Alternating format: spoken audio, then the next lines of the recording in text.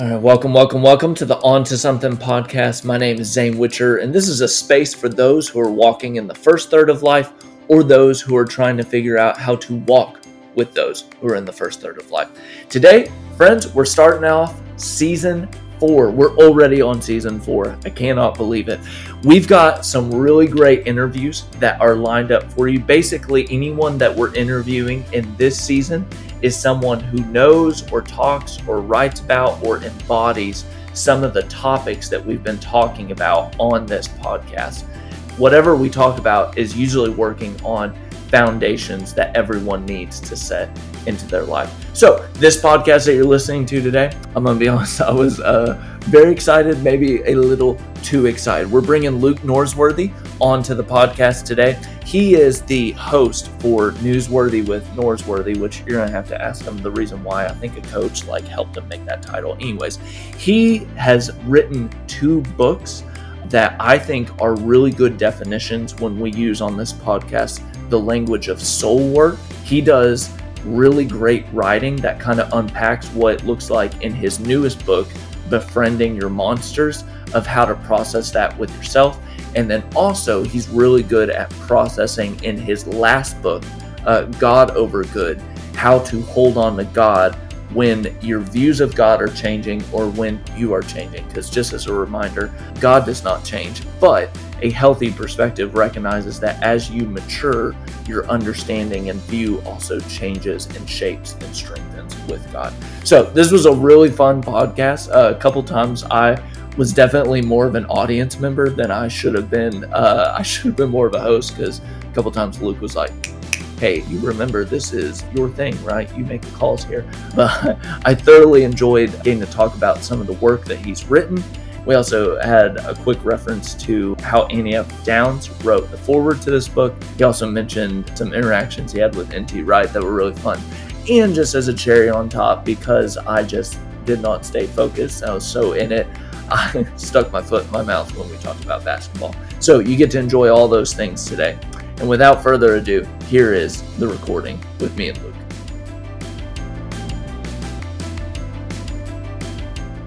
All right, so hey Luke, welcome to the podcast. How's it feeling? Zane, this is the biggest honor I've ever had today. I know. Thank you. I'm pumped because I'm glad we can make your dream happen. It is Dreams coming on true. this podcast. So Yep. that's Zane, let me tell you, my father-in-law is named Zane, and he gave me the great honor of marrying his daughter. And you, also named Zane, have given me the great honor of being on your podcast. So I have a lot of appreciation for the Zanes in the world. Wow. Okay, I wasn't expecting. I thought you were going for Larry for a minute, and I was like, "No, Luke. I know his name's Larry. It's not Zane." No, I didn't realize this, but I guess Netflix has a show about you or your family, Yikes. The Witchers. Is that you? Yeah. I've never watched it, but I saw the name. Keeps happening. Other people have beat you to the punch on it, but yeah, it keeps happening. Never seen it. No relation. If you've never seen it, how do you know it has no relation to you? Well, that's a good point. And if multiple people are pointing you to it, maybe it's the communal discernment which you're ignoring, and this is God talking to you. Anyway, I'm just putting it out there. You do what you want. Well, I'll sit with that for a little bit and probably put it in the trash. But what we've got for you so far? So we've got some people who know exactly who you are, and then we've got some people who don't know who you are. So let's fill them in a little bit. So what? I'd rather focus on just the first group, the people who know me already. If they don't know me, I don't really like them. We can expand that first. The people in the second group can move to the first group. Okay. What do you think would move them from the first to the second group, or second to the first? Okay. Well, I know we've got a ton of people that are Austin fans, and you're living in Austin now. Yes, I am. So that's a big one. Most of the people are big on podcasts, which you have your own podcast. True, I do. Yep. 2 for 2. Yep. Let's see. I guess you'd say you do writing on the side. You can't say that writing is your main thing if you're preaching and ministering as well, right? So, well, if enough of your listeners buy enough copies of my book, then it can be. So Zane, you hold the power to make that happen. Okay. Now I've got the last one that'll resonate with a lot of On to Something listeners. You know the Enneagram. I'm in that. You're a heavy claim 7, and you fought John Mark Comer off of his thoughts with the Enneagram as well. You protected it on that episode. I just wanted to, defend the truth. One of the things that, my tradition, it's standing up for truth is a big deal. And so that's what I want to do for the Enneagram. Massively. If it's in the Bible, though, which I'm assuming we'll get to that one on God Over Good in a minute with it. Okay, so I've kind of got this packed as we go in because we're going to talk about your podcast episode for a second. But when I was working, we have a friend by the name of Jonathan Storment that both of us have worked with at a time. I remember when he was working on Christians Make the Best Atheists. Yes. And I read some material and I was like, wow, now that's good. And he said, that's actually Luke's. And I was like, well, Luke's stuff is really good on that. And he turned to me and he said, don't ever feel the flame. So what I've made a pact to myself is I'm only going to give you 3 compliments today across the board. I probably have more, but I'm going to limit it to 3 just on Storment's advice. But here's the thing. Shane, our preacher at Highland, he actually complimented you in his sermon yesterday. So now I feel like we're down to 2 at this point. Here's the thing, Zane. You got to know I'm not good at math. So you can say you're only giving him 3, but you can just let him fly. I won't count very well. Okay, well, we'll just keep it in check then. Tell people about Newsworthy with Norsworthy. Like origins of that, how that came about. The origin story, I like that. The origin story of Newsworthy with Norsworthy is this is many years ago. Zane, you were probably about 4 years old when I started the podcast. I was sitting in my living room and I was reading a book by one Richard Beck, who is an elder at your church. Yep. A book entitled The Authenticity of Faith. And I knew Richard because my dad taught with Richard in the psychology department at ACU for many years. But I didn't really know him well enough to be like, hey, let's go get coffee and let me ask you some questions about your book. And I was reading, I thought, you know what I could do? I could get a microphone and I could start a podcast. And that's what I did. And initially I reached out to a bunch of my friends, including Jonathan Storment and a few others, both named Josh and others. And I said, hey, let's do this podcast together. And I got crickets. None of them were willing to do it. And lo and behold, they didn't have faith that it would ever amount to anything, or I could ever get a guest on it that would be, dare I say, newsworthy. But lo and behold, there was a list of a handful of people that I really wanted to talk to, from N.T. Wright to Barbara Brown Taylor to Rohr to Rob Bell and a plethora of others. And through the luck of the internet, it materialized. Wow. That's crazy to me that it just started out just that small of an idea. Like, were you intimidated at any point, especially with an N.T. Wright, who is a major theologian? Did you have any intimidation of yikes, I'm going to reach out to this person and they may actually not email back? Well, 3 things now that you mentioned the not email back. I started in the fall and I kept track in January of 20 plus guests that I emailed cold call, so to speak. Yeah. Didn't get a response or got no's from. Now, again, this was 2014 where there wasn't a podcast on basically everyone's computer that they'd already recorded. It was brand new. And so I remember having to talk to, I'm not going to say her name because I don't have permission, but I remember having to email and say, hey, this is what a podcast is. I'm for you. I'm not trying to get you. I had someone from Harper One the first time I got Rob Bell on, and they're like, so where are you coming from? Who are you? What are you trying to do? Just making sure I wasn't going to ambush him or something like that. And so it was very new back then. Was I ever intimidated? No, I wasn't smart enough to be intimidated. I should have been, but I really wasn't. And when I first talked to Tom, as I now call him, when I first talked to Tom, I was Jonathan Storm and I actually flew to Tuskegee University, which is in Tennessee, and I got a face-to-face with him. And I wore a coat and a button-up shirt, and I tucked it in and everything. Now that's never happened since then with any other episode with Tom. But at first, I was so intimidated that I would pseudo dress up. So yes, yeah, and he calls you friend now at this point, right? I mean, I'm not going to stop you from saying that again in case your listeners didn't hear that. But that was pretty stinking cool. But yeah, I've been able to talk to him a handful of times, and he responds to emails and stuff like that. And in a fashion that you would not expect a world-class theologian. But that honestly, as much as I'm joking around, that says more about the character of Tom Wright than it does my talent as an interviewer. And I've interviewed hundreds of people, and I don't have a long list of interviews that I thought, oh, I don't like that person now that I've talked to him, right? Because if it's like Tom Wright, who's had a huge impact, or Richard Rohr, who's had a huge impact, or Barbara Brown Taylor, and I interview them, and afterwards I'm like, oh, these people are the worst, it would really mess up my faith because they mean a lot to me from a distance. But what I found is the overwhelming majority of these people are so generous and so kind, and I've become bigger fans the more time I've spent with just about every person I've ever had on the podcast. Yeah, and the conversations have been just incredible that you can have with them. And like many people, including me, have benefited from just whatever conversation you bring up with different people. And it makes it really thoughtful. So one of the things with people who are on this podcast is they're mostly learning and thinking about how to ask really great questions when they're around really great people. Okay. And you've had a ton of just conversations with very thoughtful, insightful people. You've had conversations with brilliant people. I remember, was it Hart that you brought on, that Wade Hodges was like just blowing up your text messages, being like, you are not his intellect. You are not handling this well. You suck. All those things are true. All those statements you made were not wrong.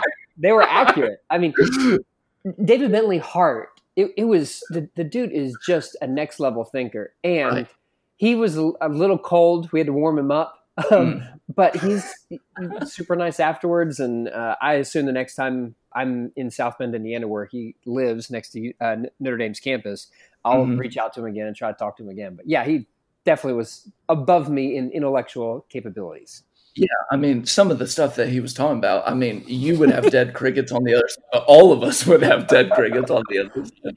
Even Randy's recap of like, yep, he went there. We don't know where he went, but he went there. I don't know what that meant, but yeah. How do you prepare really thoughtful, like how do you ask really good questions when you know you're going to be around someone that you're like, wow, this is a really good opportunity. How do I ask really good questions around people? What's your approach with that? Well, one is that I'm not smart enough to really realize that what I'm stepping into. So that kind of helps. Like the dumb luck, naive enough. Yeah, exactly. But honestly, I think the real energy and the fuel for the podcast is my own curiosity and interest. I mean, I've got to the point after doing hundreds of episodes is that, I get publishers send me books and ask me to have their people on the podcast, which is a pretty crazy thing that I never would imagine when I started this years and years ago. So there are opportunities to talk to people who are have substantial following or clout that theoretically would do something for stats and stuff for the podcast. But I learned early on that the podcasts that are meaningful to anyone are podcasts that are genuinely driven by your own curiosity. And if you talk to someone just because you think that they're going to be, impressive or a cool name to drop or whatever, it's probably not going to be a good podcast for anyone. And it'll be quickly revealed to be what it is. And for me, it's always been a genuine curiosity. So if I have someone, it's because I genuinely want to talk to them. I have something I want to learn about them.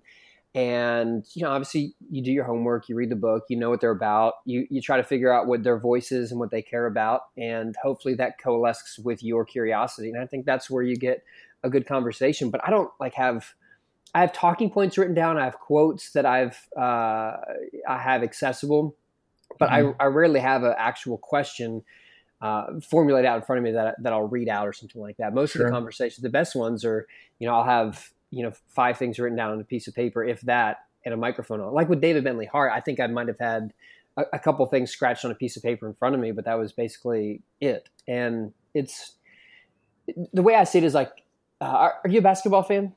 No. No, not at all. Sorry, am I supposed to say yes? Just that way the analogy keeps going. Yeah, it would help. Also, part of interviewing is yes and, which is from improv, where you always say yes and. But the way I see it is I'm the person setting someone up to score. And it's my job to get them in a position where they can shine and do their best. And I think that helps because, if you're on the podcast, it's because I think you have something to say. And let them say it. And you want other people to be able to have the window to actually throw out their best stuff. Yeah, exactly. Huh.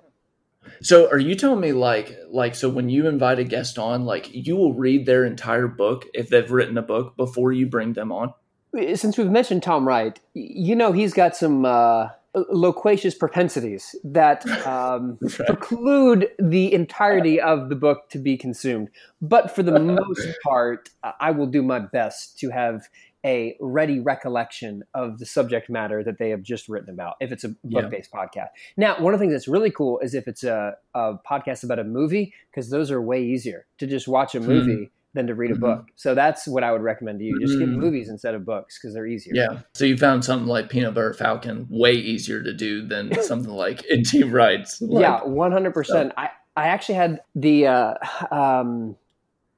Tom Hanks Mr. Rogers movie. Didn't that fall through? Yeah, because the follow-up email went to my junk email box, and so I never actually had the interview with the actual reporter that the storyline is based on. But to watch that or Peanut Butter Falcon or whatever, it's way easier. It's way easier than reading a book. Oh my, wow. That's what happened. It's just like disappointment that just dropped to the bottom of my stomach. Yeah, it was. I checked my junk email on Christmas Eve for some reason, and so that was a great Christmas surprise. Happy Advent. Yeah, right there.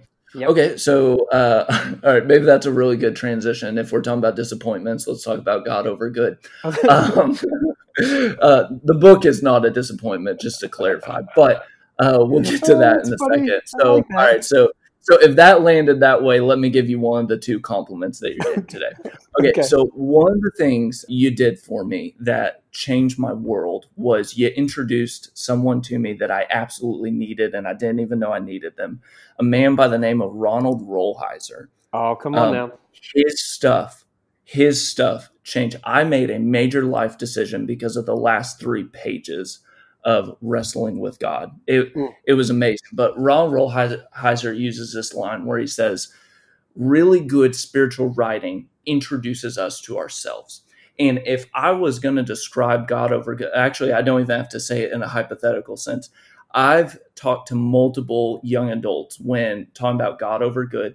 That is a book that I have found over and over again of A, it's very easy to read. B, you don't put it on like top shelf theology for people. Third is it really helps people run into themselves as far as the wrestlings that they have with God. So that's one of the reasons I wanted to bring up God Over Good. You do have another book coming out, but I've used some of your work on it, and it has been very impactful. So I wanted you to talk a minute about, I guess this would be your first heretical book. Is that correct?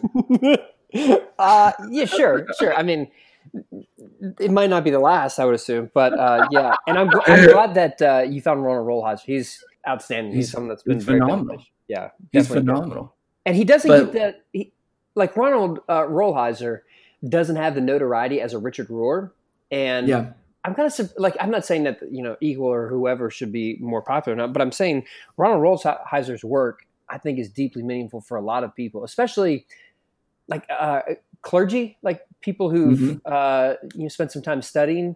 And I wish it was more popular with like a pop audience than just clergy type people. But yeah, God Over Good. First of all, thank you for your kind words about the book. It's really humbling to hear that, and I'm glad that you found it to be meaningful to you. It really was me making sense of my own faith and me trying to make sense of a faith that wasn't working in the way that I thought it was supposed to work, and that I based my life upon it working a certain way, and it didn't work. And I think that's something that, especially if you're talking about like young adults, whether you're a pastor or not, I think a lot of us have that normal developmental moment where your faith has to be either refined or it has to be, discarded. And for me, my hope with the book is for me to make sense of that for myself in the same way that I think a good podcast is ultimately about my own curiosity. And as much as I like for other people to connect to the podcast, it's really me making an opportunity for me to learn things myself. And the book is the same way. Ernest Hemingway said that writing or good writing is the human heart in conflict with itself. And that was God Over Good. It's me trying to make sense of a faith that wasn't working. Do you mind, like, I heard what you did on talking about good and having cross at the center of it this last week. Do you mind just kind of explain? Because I felt like when you explained that on your podcast this last week, that was a really good summation of what you're doing with God over good and redefining what good is and losing the expectations of that. Do you mind just recapping that for people listening?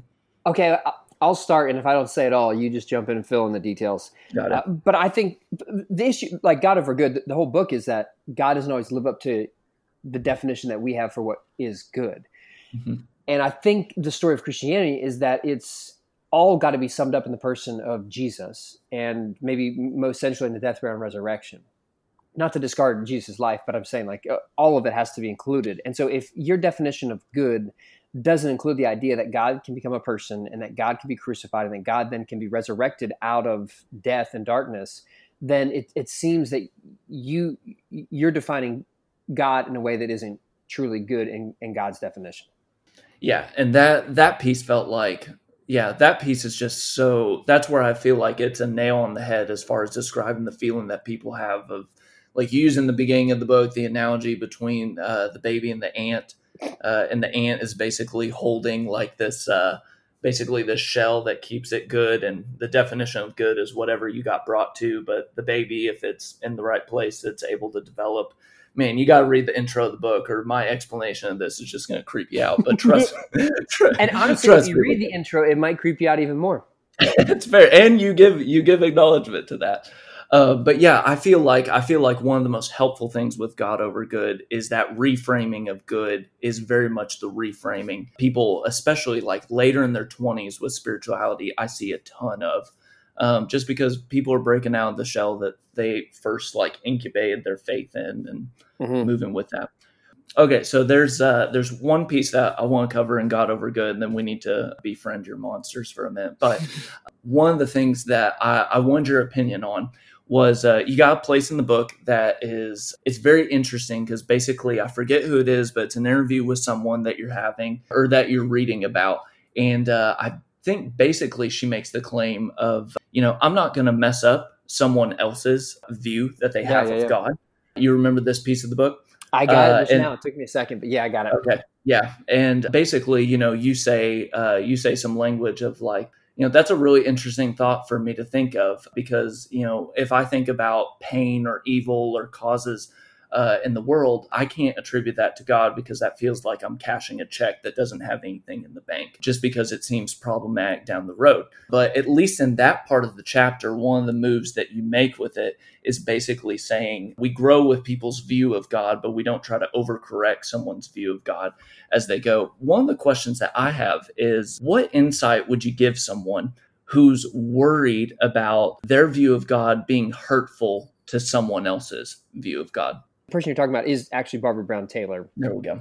And I tried to set her up for like an easy answer where she could, kind of trash on some simplistic views of, darkness not being a place where people need to go. And, the comment she made that stuck with me, it kind of pointed me in the direction of an attitude that I, to this day, can continue to keep is when someone's going through suffering and it's helping them, whatever view they have that's helping them get through the day, it's not the right time or place to try to deconstruct it because life has a way of deconstructing faith, no matter if someone says it or not for many of us. And I don't know if unsolicited deconstruction is the kind of a go-to option that many of us need to lean into. It seems that what we need are people who are there for us when deconstruction happens naturally, and that we can be the guides, that we can be the friends to someone in the same way that people have been a friend to me in my deconstruction without being condescending or authoritarian, trying to tear things apart for me. But they were just there for me and patiently guide me through things. And so when it comes to, I've had some people say some crazy stuff that I have felt the need to kind of jump in and go, wait a minute, that's not helpful. Like I was at serving in a church, and there was this woman who had this weird situation where like someone was following her, and she was at a store, and she eventually got out. And so she's retelling the story to me and a couple other people. And she goes, I just kept telling myself, God protects those that God loves. Yikes. God protects those that God. And so, that nothing bad was going to happen to me. And I thought, well, you know what? No one's attacking you right now. No one's following you. But if you think through that long enough, you're eventually going to have a serious crisis because you're not always going to be protected in the way that you define protection. Right.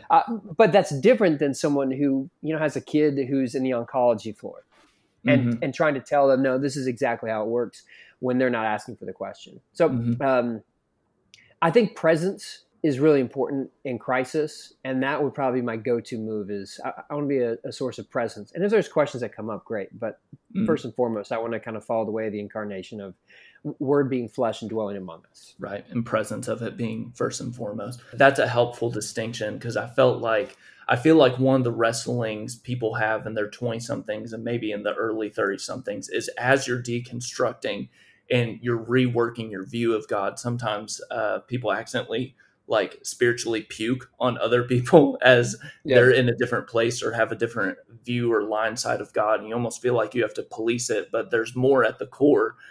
You're trying to wrestle with your own growth and maturing of your perception with God. And that doesn't license you to move into someone else's perception of God and try to just knock it around just for the sake of knocking it around. For sure. Okay. So can we move to befriending our monsters? This is your podcast, Zane. I'm here for the ride. Okay. How is this book going to be different than God Over Good?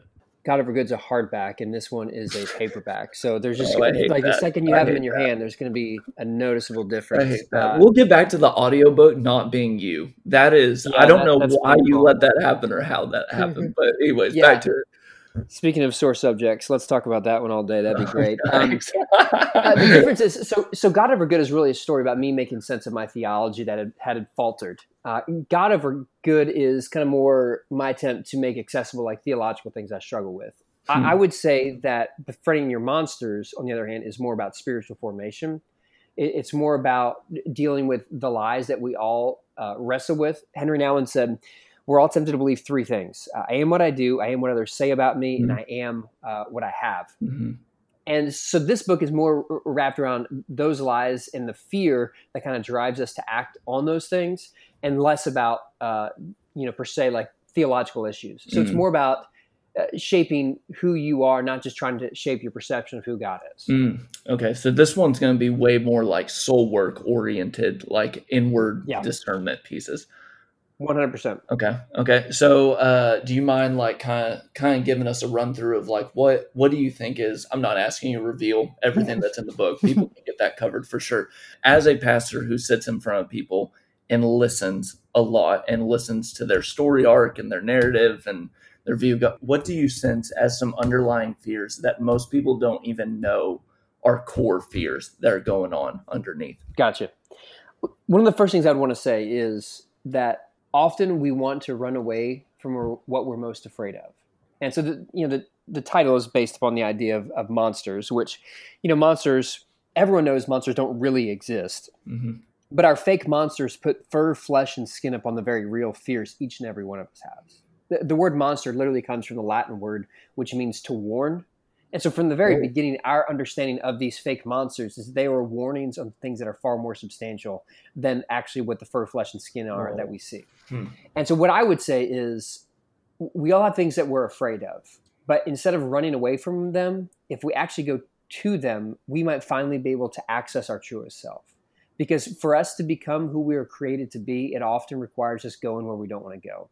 And the idea of befriending your monsters, the things that you're most afraid of, they might actually be the very invitations for you to access the things that are preventing you from getting to the kind of person that God created you to be. And so if we want to look at those three things that Nouwen talked about, which I use as a framework for the three monsters: the monster of comparison, which is I am what others say about me; the monster of more, which is I am what I have; and the monster of success, which is I am what I do. What I would say is, like, for example, like the monster of success is many of us think that if we don't succeed, then we aren't anything. And what I would say is maybe underneath that fear of what our failure says about us is actually an invitation to find that only when you actually lose can you actually be found. And the monster of comparison says, I've got to compare myself to someone else to see how well I'm stacking up.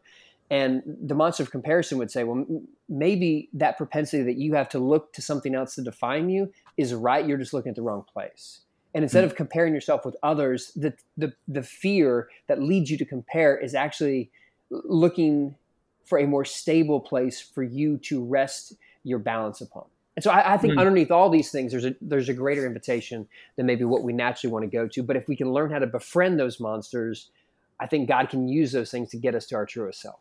Solid. Okay, so it's like a more complete reframing of Henry Nouwen's like in Jesus' name, basically. Okay, well, it's Henry Nouwen, so I would never say it's more complete. It's funnier than Henry Nouwen.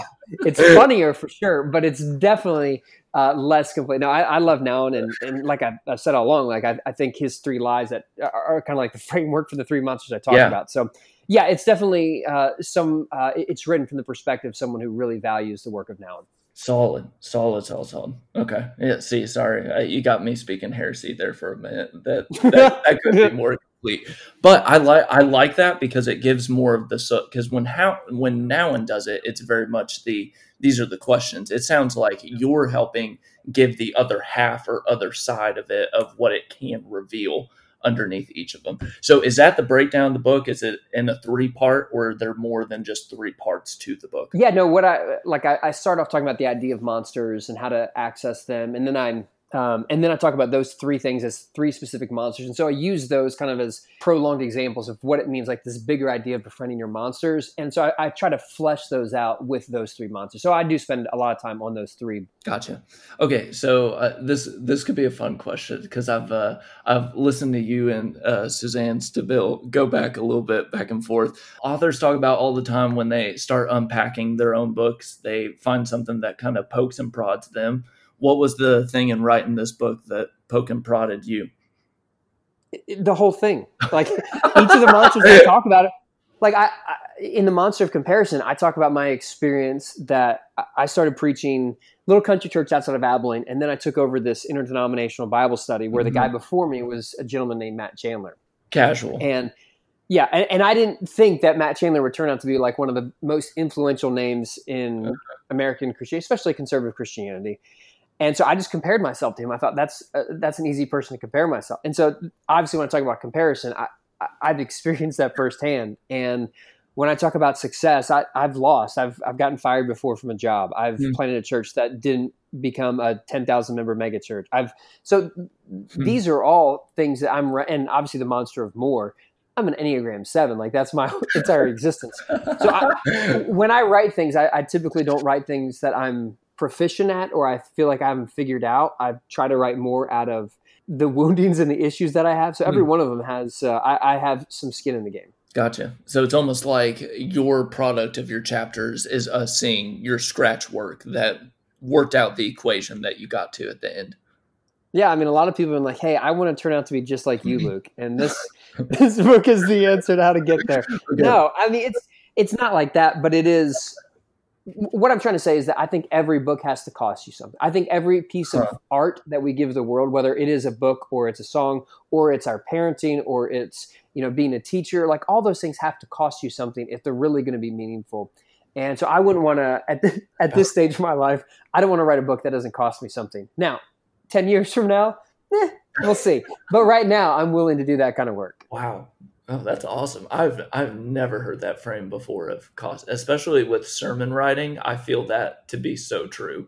Like there's a little bit of air that gets let out of me sometimes after a sermon because I gave a part of me to that sermon.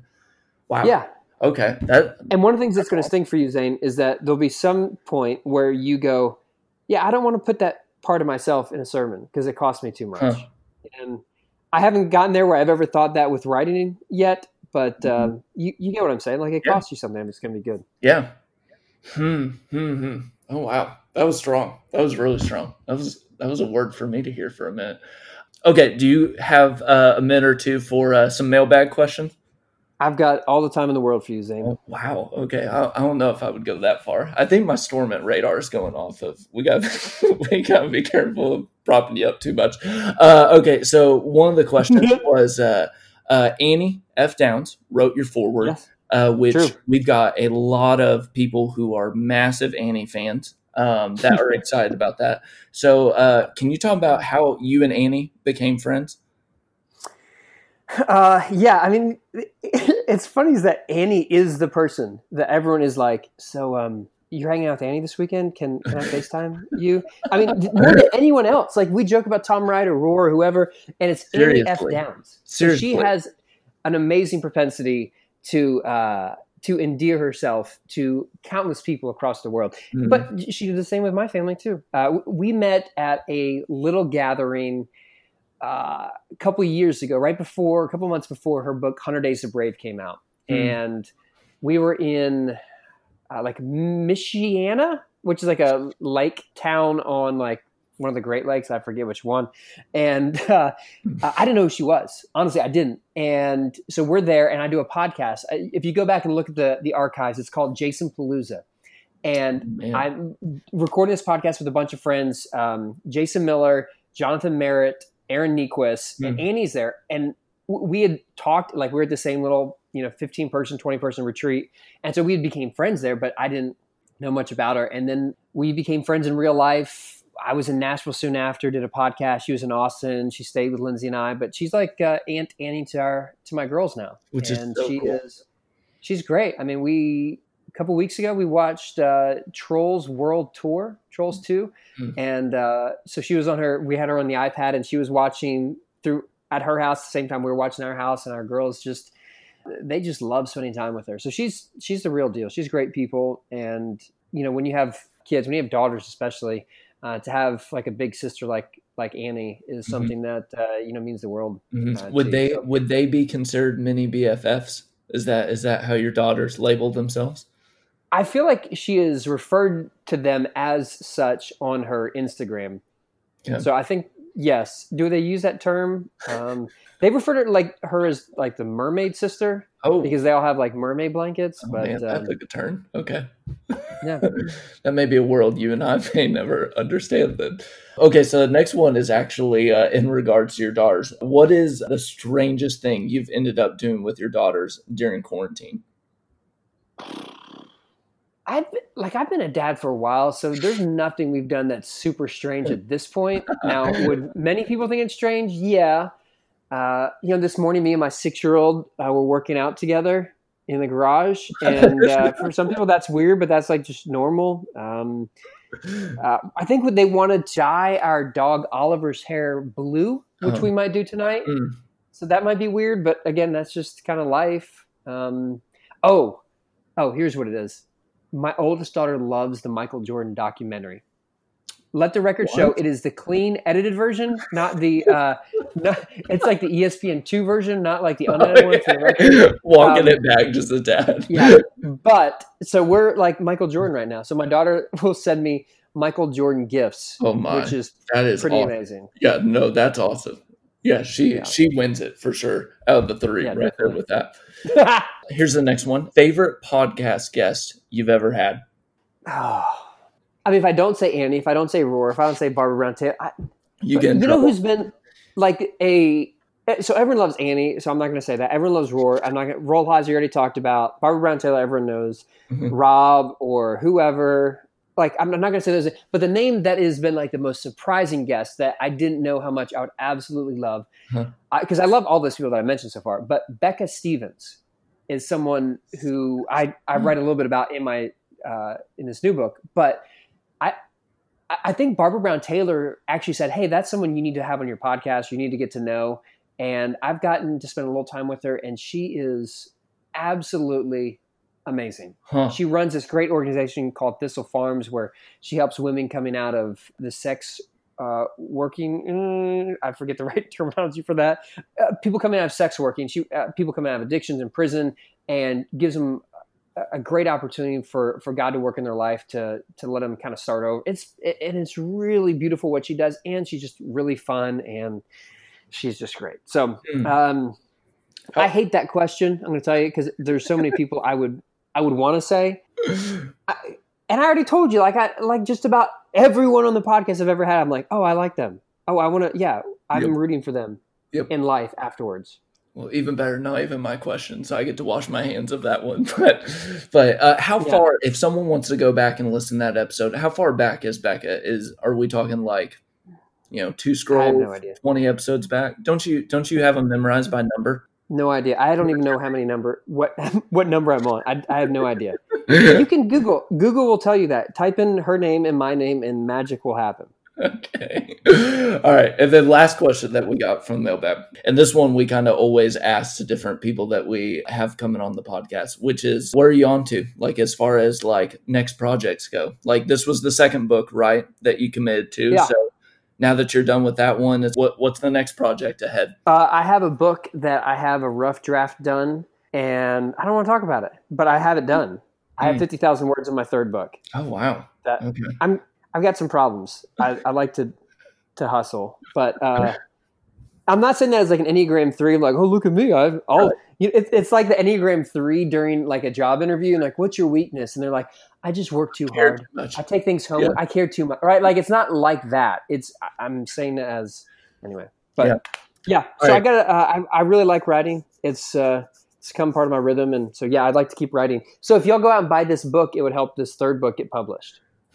So is it teetering of like if it will get published or not, or is it going to get published either way? Well, okay. So my first contract was a 2-book contract. Yeah, and so like when I was writing the second one, when the first one hadn't come out yet, it was, I already have this book under contract. Now I think the third one it'll appear somehow, but I'm just saying that I don't have a contract on it yet. Gotcha. And with this will be the last question that we asked to try and see if you'll just name what this book is. Is this a part of what you've read before on your podcast? Like, you've done a couple episodes where you just read monologues? Yeah. I've read early iterations of it. Yes. Okay, cool. So people can look that up and they can listen to a piece of it and see if they want to keep helping you push it forward. I like that. Thank you, Zane. It's like American Idol. You get to decide if you vote. Yep. This person will make it to Hollywood. I don't know American Idol, so I feel like the metaphor broke down there. But it was a stretch, but you made it work. I couldn't do basketball with you. You already told me that. Right. But whatever. That's like, basketball is one of the few sports. Although if you own a Twitter, you know about the Michael Jordan series. But other than that, like, basketball is just one of those. I never gave time to it. I don't know why. I don't know why. Well, but that's where we are. Okay, so if people want to follow you, if they want to keep up with you and the things that you're doing, what do they need to know? If you want to follow me, I would encourage you to stick to the digital realm, like a social media. Follow me. Don't do it in real life. I don't want that. Unless you don't want that. If the Lord prompts you, just don't. Yeah. That's not the Lord. I guarantee it. So just do the social media version of it. Okay, and then people can go to iTunes or Spotify as far as Newsworthy with Nordsworthy, right? It's there. Yeah, cool. It's on the internet. Cool. And then the book is releasing when? It comes out on May. It is next Tuesday, which we all know to be. I'm not looking things up on my phone right now. I feel like it comes out Monday or Tuesday. It's like the 19th or the 18th. Hey, what about Amazon reviews? You want to talk about that for a second? Yeah, please leave a review. If it's not a 5-star, then just stop. Don't be that person. Or your brother. If you're Luke's brother, don't leave another one. Yeah, I mean, at this point, we'll take them. But 5-star review. I recently found out that the more reviews you have, like there's certain levels to get to, and then Amazon puts you more visible. I didn't know that until literally last week. Yeah. But please do that. That's always a nice way to say thanks to the author because, Amazon runs the world. And Jeff Bezos needs your money. He's hurting for money. Yeah. Well, I'm a huge fan of the work that you do, and I appreciate it. And even in Abilene, Texas, the work that you do greatly affects people here. So I just appreciate it. I appreciate it. Yeah. Absolutely. Zane, I feel like we've only gotten like 2 good compliments. I feel like I had a third one that I'm waiting for. We said 2 was what we were going with. You can listen to Highland Sermon if you'd like the third one from Shane. It was time? Like how early in the service? Left field. It was midway. It was left field. And one of the people that I work with that helps with the podcast, literally when he said it, she just turned to me and she was like, "You're kidding me." so there it is. Here's the thing: Shane is anointed. He is from God, and he is the best preacher that Highland has had in years. And so I think whatever he says is infallible. The fact that you include that is just a sign that he is God's anointed. And I think each and every one of you should be thankful that you're in his presence. Yeah. Well, we'll also forward this podcast to Shane. That way he can carry that weight. Oh, that's outstanding. Well, I'm glad that you had some kind words to say about the book. This was a fun podcast.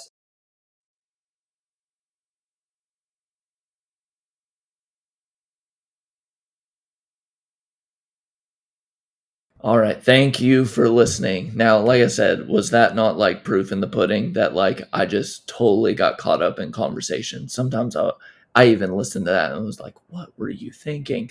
All right. So make sure that if this is your first time to come across and you don't want to miss the people that we have coming up, feel free to subscribe to this podcast, and you can do that either on iTunes or Spotify. Another way to keep up with this podcast is to make sure that you add yourself to the email list. And the email list is the place where we kind of send resources. We also give you helpful tips. We give you material that people talk about. And we try to give you a few sneak peeks of what's coming on. So if you want to be on the email list, head to the link in our Instagram bio and you can click sign up. Until next week, friends, may you remember you are onto something.